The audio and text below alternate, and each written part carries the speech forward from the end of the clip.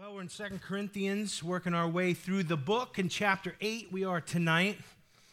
If you make your way to 2 Corinthians chapter 8, I'm going to read verses 7 through 15. And by God's grace, we're going to unpack what's in there and enjoy it tonight. Amen. How many enjoy studying the Word?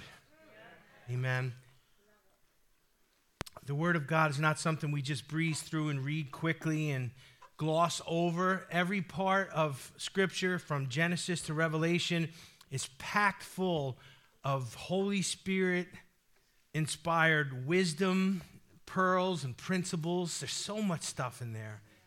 That's one of the things as a pastor, I never fear running out of material, because there's lifetimes worth of illumination in God's Word. Amen?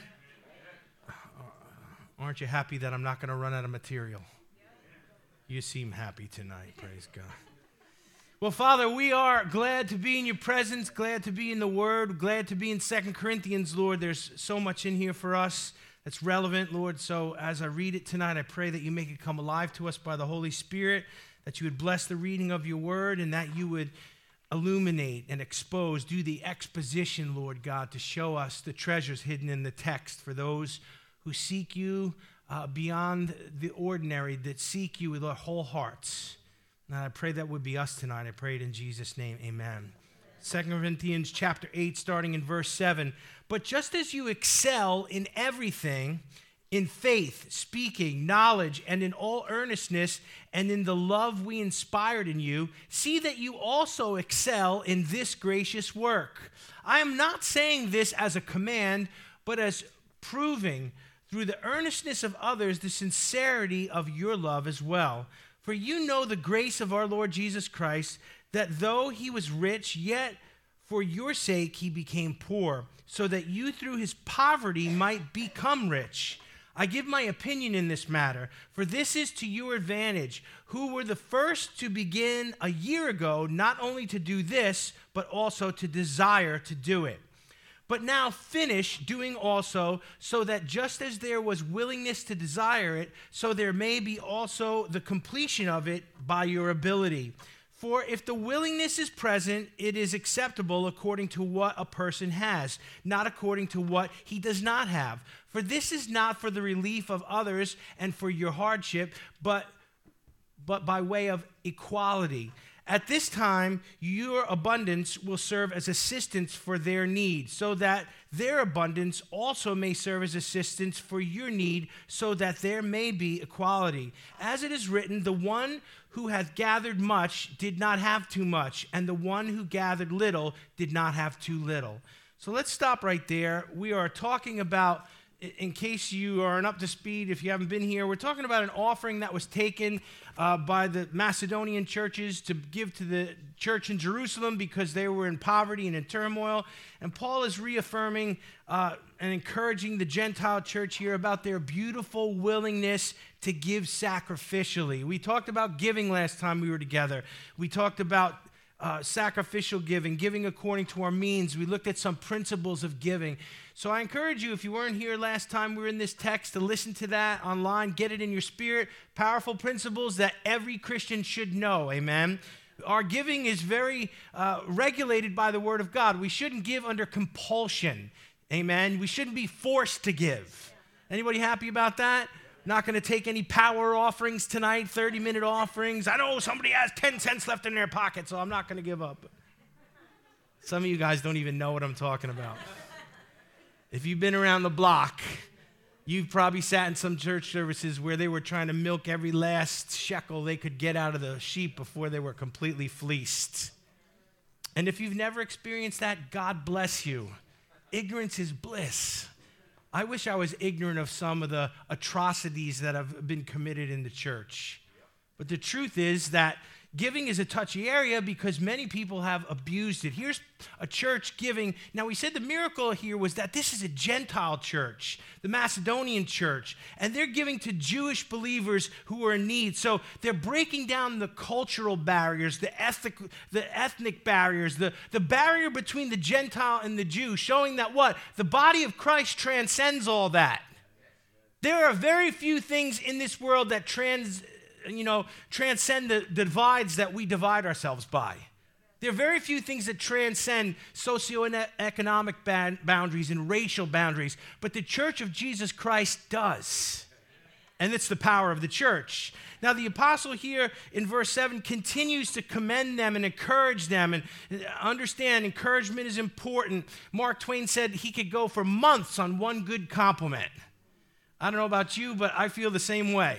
Sometimes, a real compliment, a sincere compliment, not somebody trying to manipulate you with flattering words, but a real compliment. Anybody ever get one of those? Seen pictures, heard stories? Yeah. It's a good thing. And so, he's complimenting them, he's commending them, he's encouraging them. That's good. Verse 7 starts with this. It lists some specific spiritual gifts and attributes that the believers in Corinth excelled at.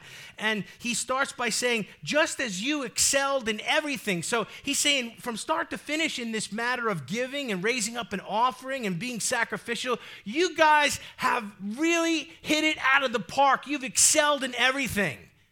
And I don't know about you, but that kind of encouragement from an apostle who's being sincere, he's not just trying to, blow smoke up their tailpipe, as it were. They really did hit it out of the park.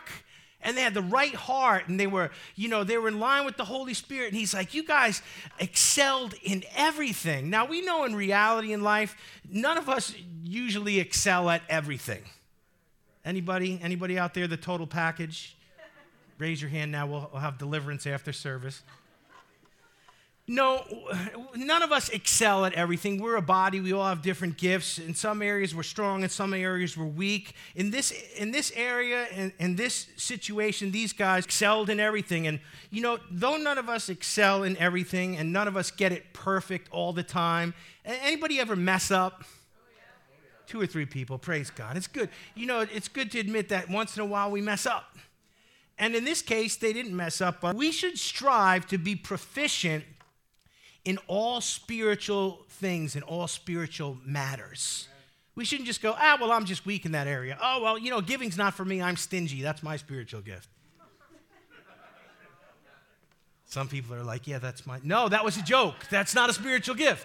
We should strive to excel in all of these areas. And in this case, they did a great job, but none of us, have it all together. The goal of every believer, especially the goal of every fivefold minister in the body of Christ, should be to be proverbially the total package, to be well-balanced and competent, solid in every area. Amen?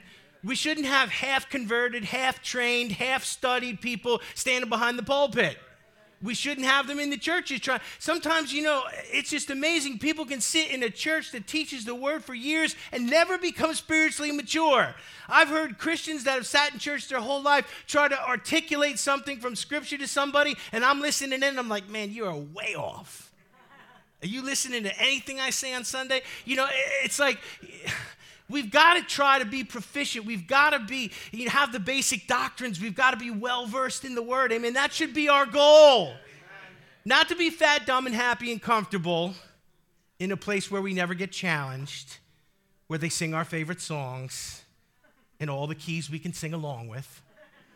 No, that's not the point of the drill. So we should try and be the total package. We should be those who are competent and solid as we become mature Christians. 2 Timothy 2:15 says it this way: be diligent, that means to study. Be diligent to present yourself approved to God, a worker who does not need to be ashamed, rightly dividing the word of truth. That's the goal for all of us mature Christians, to understand the word, to be able to rightly divide it, to be able to allow the Holy Spirit to speak to us and to minister truth to a generation that's groping in the darkness. The church suffers greatly from untrained, uncalled, unethical ministers who rely on their oratory abilities or social standing or charisma, and they refuse to get trained. They refuse to humble themselves. They don't understand eschatology, solid hermeneutics, or sound theology, yet they had the right voice and they could speak. We're seeing church leaders fall like dominoes again, without solid doctrine, without solid moral convictions. Churches that have slowly regressed into backing away from the truth of God's word, justifying immorality, justifying sexual deviancy, justifying abortion. And then we wonder why the ministers topple, because they've been rotten all along. Uncalled, untrained, unethical. And the body of Christ suffers shame and damage. The final encouragement of verse 7 is that they would excel in this gracious work as well. So he's saying, you guys did it good. You knocked it out of the park. You had the right heart, the right attitude, the right execution. So excel in this gracious work as well. He's talking about giving and giving sacrificially here. Verse 8 shows the apostle giving his counsel, not the spoken word of God. Now, this is interesting here. I want you to pick up on this because Paul does this several times in his writings. If you look and study the Pauline epistles, you're going to find Paul giving his opinion sometime. Verse 8 says, I am not saying this as a command, but as proving through the earnestness of others, the sincerity of your love as well. Let's take a look at that. When Paul says, I'm not saying this as a command, it means something. Paul does the same kind of thing here in 1 Corinthians 7:12. And he notes that he does it when he does it. He says this in 1 Corinthians 7:12. But to the rest speak I, not the Lord. Did you hear what he said there? He said, this is my opinion. This is not thus saith the Lord. How many think the Apostle Paul has the right to give his opinion? Amen. He wrote 2/3 of the New Testament under the inspiration of the Holy Spirit. I'd like to know what he thinks. But he denotes the fact that he's giving his opinion. He denotes the fact that he's saying, this is not a commandment of the Lord. This is an apostolic opinion here, if you're interested. That's interesting, isn't it? And so he notes that he does. He says, but to speak to the rest, I, not the Lord. If any brother has a wife that believes not, and she be pleased to dwell with him, let him not put her away. So he's using it in that instance in an unequally yoked marriage there. Not the point of our text here, but the point is that when Paul speaks in a way that's not thus saith the Lord, he denotes that it's his opinion. Paul didn't command people to give. He didn't say, thus saith the Lord, you will give, and you will give X amount, and you will give 3 times. No, he didn't do that. Instead, he built a case for them to give and why it was both proper and beneficial for them and the body of Christ to give. There again, giving has to be voluntary. It has to be according to our ability. Amen. You can't get blood from a stone. I shared a testimony the last time we talked about this. I had a friend that was in a service, and they took one of those power offerings, and he gave his rent money away. And he figured, well, the Lord will bless me. I gave it to, this cause or that cause. And when the rent was due, he didn't have the money. Talk about learning a spiritual lesson. You guys look petrified out there tonight. Just sharing the truth of God's word. I'm not going to take a power offering. You can hold on to your wallets. This is to get the principles of the word into our hearts so that, like many of us, I brought this out last time, many of us leave New York and move to other areas. You're going to have to look for another church. Make sure when you go to a church, they teach about giving and they teach rightly about it, and they don't try to, they don't try to take from the people. Okay? Some of you are going to leave and move. Make sure when you sit in that church, they rightly divide the word, they teach the truth, and that the leaders are in order, and that it's not all about money. I thank God that he always provides our needs here at Full Gospel Center. We don't have to beg for money. We don't have to shake people upside down. We don't have to ask for your tax returns and match them up with your giving records here. That's crazy. I don't have time for that. But Paul is showing here that sometimes he speaks and it's his opinion or it's his thoughts. And here's an instance where he is. Now, leaders who have to control others, who have to fleece others, or have to manipulate others to give are not God-ordained leaders. A leader who can't influence others without commanding, compelling, coercing, or bullying them or pulling rank on them is not a godly leader. If I have to jump up and down and say, you need to listen to me because I'm the pastor, something's wrong with my leadership. Either that or you're a bunch of rebellious people and the ground will swallow you up soon enough. I had a lot of coffee tonight, so I don't know, I'm feeling a little frisky. But There again, I'm trying to bring out these leadership principles. Why? Because you need to be mature. You need to understand these things. And if the Lord moves you on and delivers you from this state, that you don't find yourself in a place. I hear so many people who leave and call me say, we can't find a church. We can't find a church. In your searching, make sure you hit these criteria. Good, godly, sound leaders where giving is not forced. It's done in a biblical way. Verse 9, Paul uses Jesus' coming as an illustration of the sacrificial giving and kind of how it works. He says this in verse 9, for you know the grace of our Lord Jesus Christ, that though he was rich, yet for your sakes he became poor. So there's the sacrifice there. Jesus was complete. He was at the Father's side. He was a member of the Trinity. He left heaven and came to earth, born as a baby in a manger. It's a little bit of a step down, isn't it? And that's why the text says he was rich and he became poor so that you through his poverty might become rich. Wow, that's a powerful thought there, a powerful illustration of Jesus' willingness to give sacrificially. Because he sacrificed his authority and his position and his comfort and his proximity to the Father, he did that for us because we were hopelessly lost and stuck in sin. We were impoverished by sin, yet he made us rich by his gracious sacrificial gift. Amen. Aren't you thankful that Jesus was willing to sacrifice? You know, he could have told the Father, no way. Because he's a free moral agent. And you say, well, they're God and three persons. Jesus came willingly. The Father didn't make him. The Romans didn't take his life from him. The Jews didn't trap him and trick him and kill him. No, he came willingly and laid his life down willingly as a sacrifice for us. And let me tell you something. If you don't think it was a sacrifice, you'll understand that it was a sacrifice the first millisecond you're in heaven, that you would leave the heavenly kingdom to come to this place. Look, I've never been to heaven, but I can guarantee you there's nobody there going, I want to come back down to earth. 1 millisecond in the presence of God, yet Jesus forsook all of that, humbled himself, and came down and became poor so that we could become spiritually rich. Powerful, powerful idea there. In whatever area we find ourselves rich, we should be inclined to help others who are poor in that area.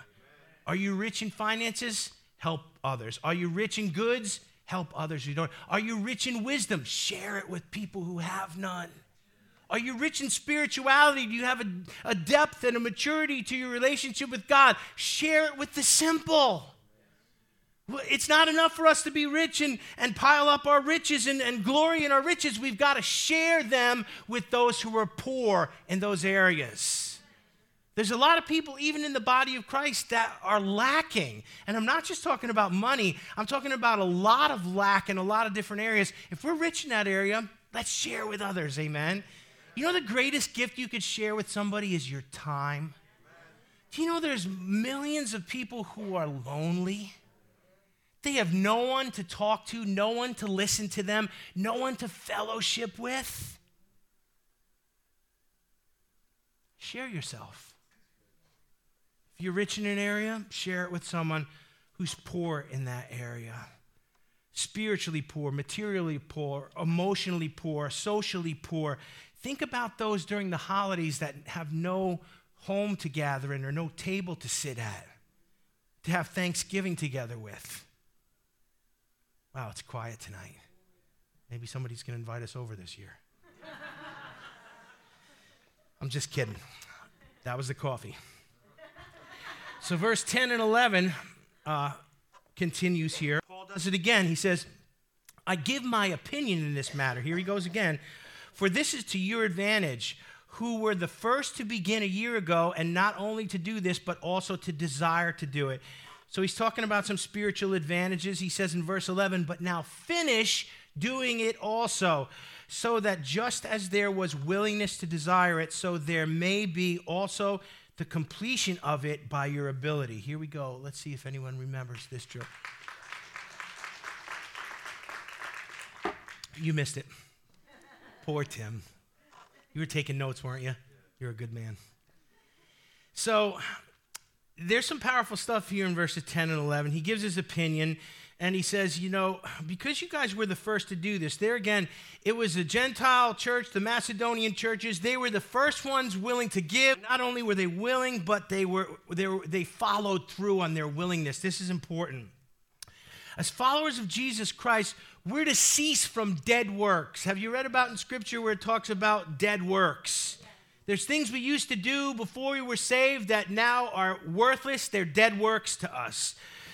We're to cease from dead works. Then we're to initiate and follow through on doing good works. Amen. There's a shift that takes place in us when we're born again. And some of us don't notice it, but it happens naturally by the Holy Spirit. We cease from dead works. Why? Because they don't appeal to us or satisfy us anymore, and we start doing good works that are spiritual, that produce fruit. That's a work of the Holy Spirit in us. So those good works that we begin to do, they don't justify us or save us, but they are the proof of our conversion. They're the proof that we are saved, amen? Well, I'm saved, but, I don't go to church, or I don't read the Bible, or I don't help anybody, and I'm just the same as I was before. There needs to be some evidence of our conversion. There needs to be some evidence of the authenticity that we were actually translated from one kingdom to the next. Works don't save us. They don't justify us. They don't get us favor in the sight of God. Well, I did a whole lot of stuff this month. God's really going to come through for me. No, salvation's a free gift. Jesus paid the price in full, amen? So it just proves that we are saved, that we're willing to do these good works and to cease from dead works. And Paul says, you guys have been the first ones to do it, and you've been doing it for over a year. And there again, he says, I give you my opinion in this matter. So it's not a thus saith the Lord. It's the decorated apostle speaking from his, archive of wisdom here. The Apostle Paul saw it as a spiritual advantage that the Corinthians were the first to desire to give and that they began giving towards the plight of the Jerusalem church. Now, it's exciting to think that if we learn to be others-minded and get in tune with what the Holy Spirit is doing in the earth now, that we can be the spiritual initiators of things that God is doing in the earth. Did you catch any of that? That wasn't muddy, it was deep, so follow me, okay? When God's moving and we're the first ones to pay attention and to execute, that means we can initiate some of the things that God is doing in the generation right now.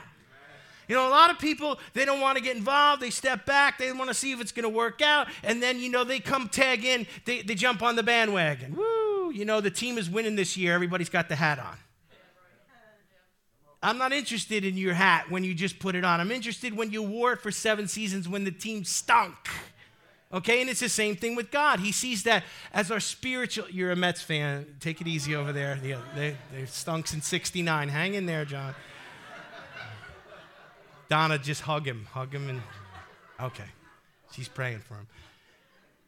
But you see what I'm saying is that there has to be some conviction. There has to be some, a track record of consistency. And this is what Paul is acknowledging here.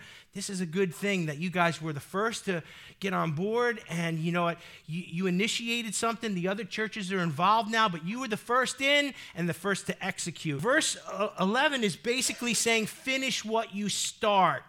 Amen. This is an important principle here. But now finish doing it also, so that just as there was a willingness to desire it, so there may be also the completion of it within your ability. Isn't verse 11 important? We have a lot of good starters in life. We have a lot of good starters in the kingdom. Maybe you're a good starter at the projects at home, but now they sit in your garage or your attic or your basement, half done. The half-dug garden, the half-built fence, half a bird feeder. The birds are still hungry. Finish what you start. When the Holy Spirit initiates something, it's not enough to go, yippee, let's do it, and then not do it. That's a problem in the kingdom of God. That we're flash out of the pan, we get excited, we get on board, and then we shrink back. Did we commit to a building project? Did we commit to missions? Did we say that, Brother Charles, we were going to give you some money monthly? Some of you are slow tonight. Charles is looking for his monthly contributions. Did we forget about him? Now it got quiet again. This isn't even in my notes. This is free of charge. And yeah, that's God. But we've got to finish what we start. We've got to execute. It's not enough just to be willing to do it. We've actually got to do it. And that's what verse 11 is saying here. But now finish doing it also. So you're a good starter, that's good, but be a finisher as well, so that there may be also the completion of it by your ability. Being a finisher didn't make the list of spiritual strengths in verse 7. Faith and speaking and knowledge and earnestness and love. Those were their spiritual strengths in verse 11 that we're going to look at here. But, we need to be finishers as well, and it's important. And however that applies to you, however that applies to me, let the Holy Spirit quicken it to us so we learn to finish what God has initiated in us. It's easy to get excited, but sometimes it's hard to finish and bring things to completion. But it's in the completion where the fruit is produced. And it's in the completion where maturity is produced. And we have to look at our lives and say, you know what, if I'm not a finisher, I'm probably immature, and I need to grow up a little bit in the Lord. Now that I have no friends left, let's go to verse 12. For if the willingness is present, it is acceptable according to what a person has, not according to what a person doesn't have. This is, again, kind of rehashing the principle we looked at when we covered the first part of this message in 8 here, that, giving is according to our ability. If you don't have it, the Lord understands it. He wants us to give out of what we have. He wants us to give out of our excess. He wants us to sometimes give sacrificially, but it's according to our ability. So the willingness is good, and it's a good thing to be willing, and it pleases the Lord. But if we don't have the natural means to do what's in our hearts, God understands what's at our disposal. Now, we can say wild things like, I wish I could end world hunger, and I wish I could feed and clothe all the children, and I wish I could adopt every puppy that I see on TV during those holiday commercials where they're shivering outside, and, and they play that sad music, and you're reaching for your wallet, and you're like, 2 people just woke up. And we can only do according to what we have. God doesn't expect us to give what we don't have. But when he moves on our hearts, many times we have it, but we've designated it for something else. God's done that to me a couple times. Every time I've given sacrificially when he's moved me to do that, let me tell you something, the blessing was all mine. The blessing that's attached to that. To the widow's two mites there. I mean, when you give all that you have, it's got to be God, though. It's got to be God, because when we do it according to the Holy Spirit, there's a reward attached to it. If we do it because we got snookered by wolves who were trying to fleece us, there might not be a reward attached to it. There might just be a life lesson. So, some subtle points here that are happening in verse 12. Use what you have for God. Most of us have more at our disposal than we realize.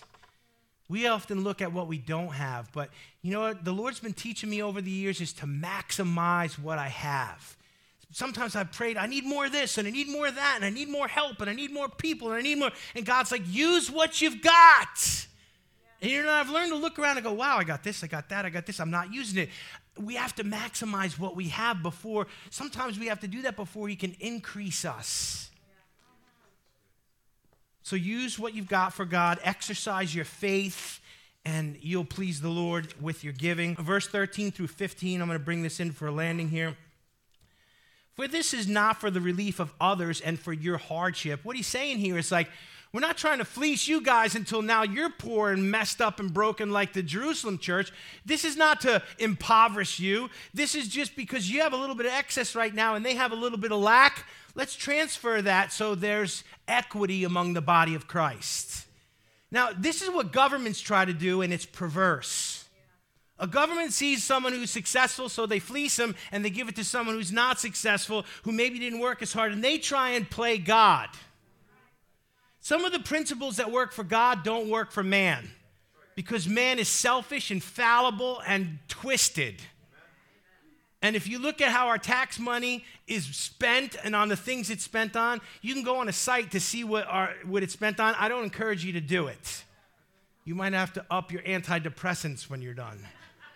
But man never gets it right. They mess up everything, but God gets it right. And so God is saying, it needs to be equitable in the body of Christ. And it goes back to our being connected and interconnected. He's saying, we're not trying to make you guys poor or make you in distress like Jerusalem. It's not for your hardship, but by way of equality. Verse 14, at this present time, your abundance. So these guys were all right in the Macedonia. They were blessed, and they had all their needs met. Your abundance will serve as assistance for their need, so that their abundance also may serve as assistance for your need, so that there may be equality. It goes back to that principle. If I see my brother suffering or in lack, and I have excess, I need to take care of my brothers and sisters in the Lord. And this is a body of Christ principle, amen? The giving we do to the lost and to evangelism and all that stuff, all of these things are separate. They're according to the moving of the Holy Spirit in the life of a believer. But here's what the principle that I want to leave you with as I close down. It's God's desire for us in the body of Christ to run the body of Christ like a family, not a franchise. If you're taking notes tonight, write them 2 F's down, family and franchise. We're going to define those terms. A franchise may share its name and its menu with all the other stores that are under that logo, but they don't share the success of the location or the benefits or the profits with them. That's the way a franchise works. Let me give you an example. The McDonald's in LaGrange always got a line. So they're doing really good. So the McDonald's in Dover calls up and say, hey, we heard you made a lot of money this month. Why don't you send some down to us? That don't work in a franchise.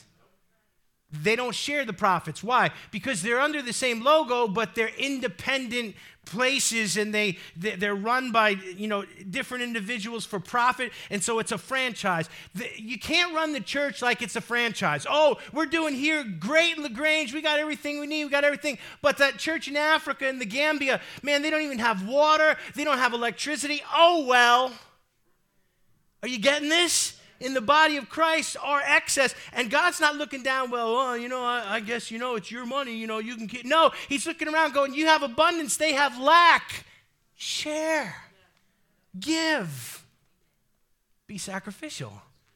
The church is not a franchise, it's a family. And if we treat it like a franchise, we have this independent spirit in churches, especially non-denominational churches. We're interdependent. All the churches in Dutchess County that are preaching the gospel, we should respect their pastors. We should love them. We should encourage them. We should help them. We are one with every church that is advancing the kingdom of God. When they suffer, we suffer. When we have lack, when they have lack. And I want you to get out of that franchise mentality, because that's what's in the church. Oh, well, this is our church, and we have, we're givers, and we're blessed, and we do this and we do that. You guys, what? Oh, well, that's too bad.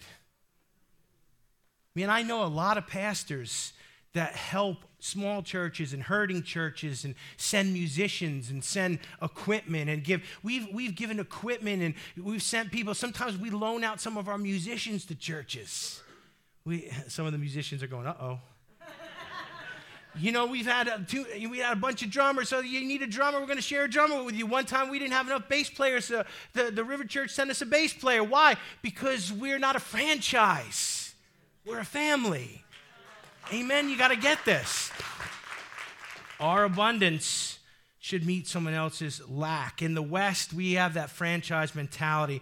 God help us to see the body of Christ as a family throughout the world.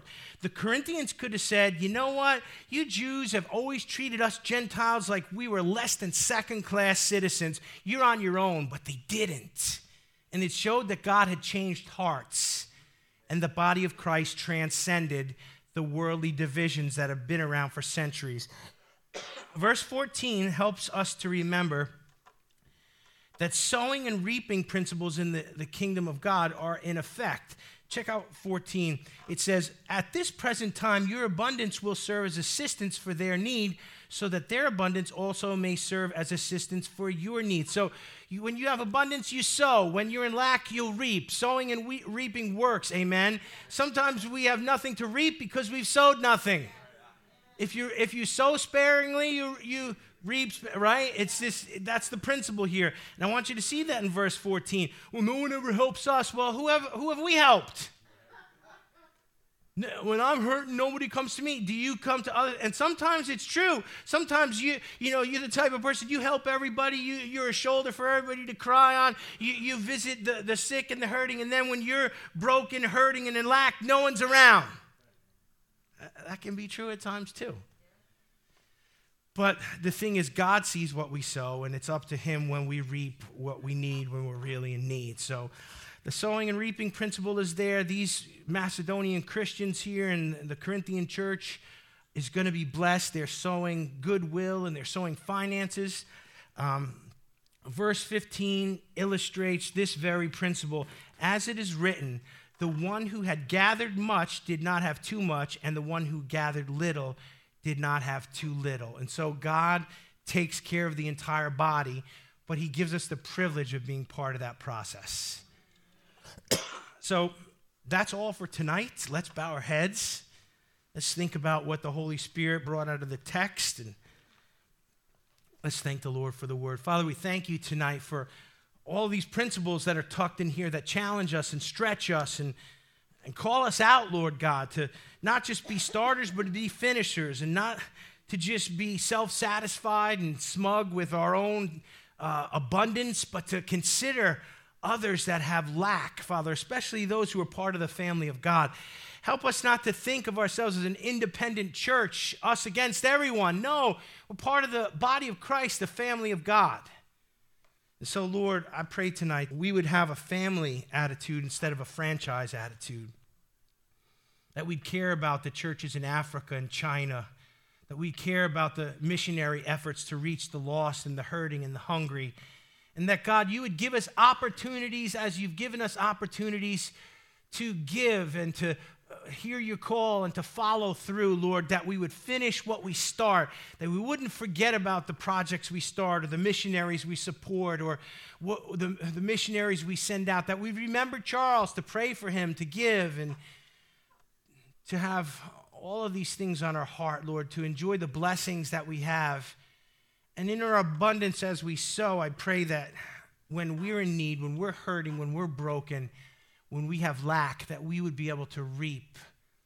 I pray it in Jesus' name. Amen. Amen.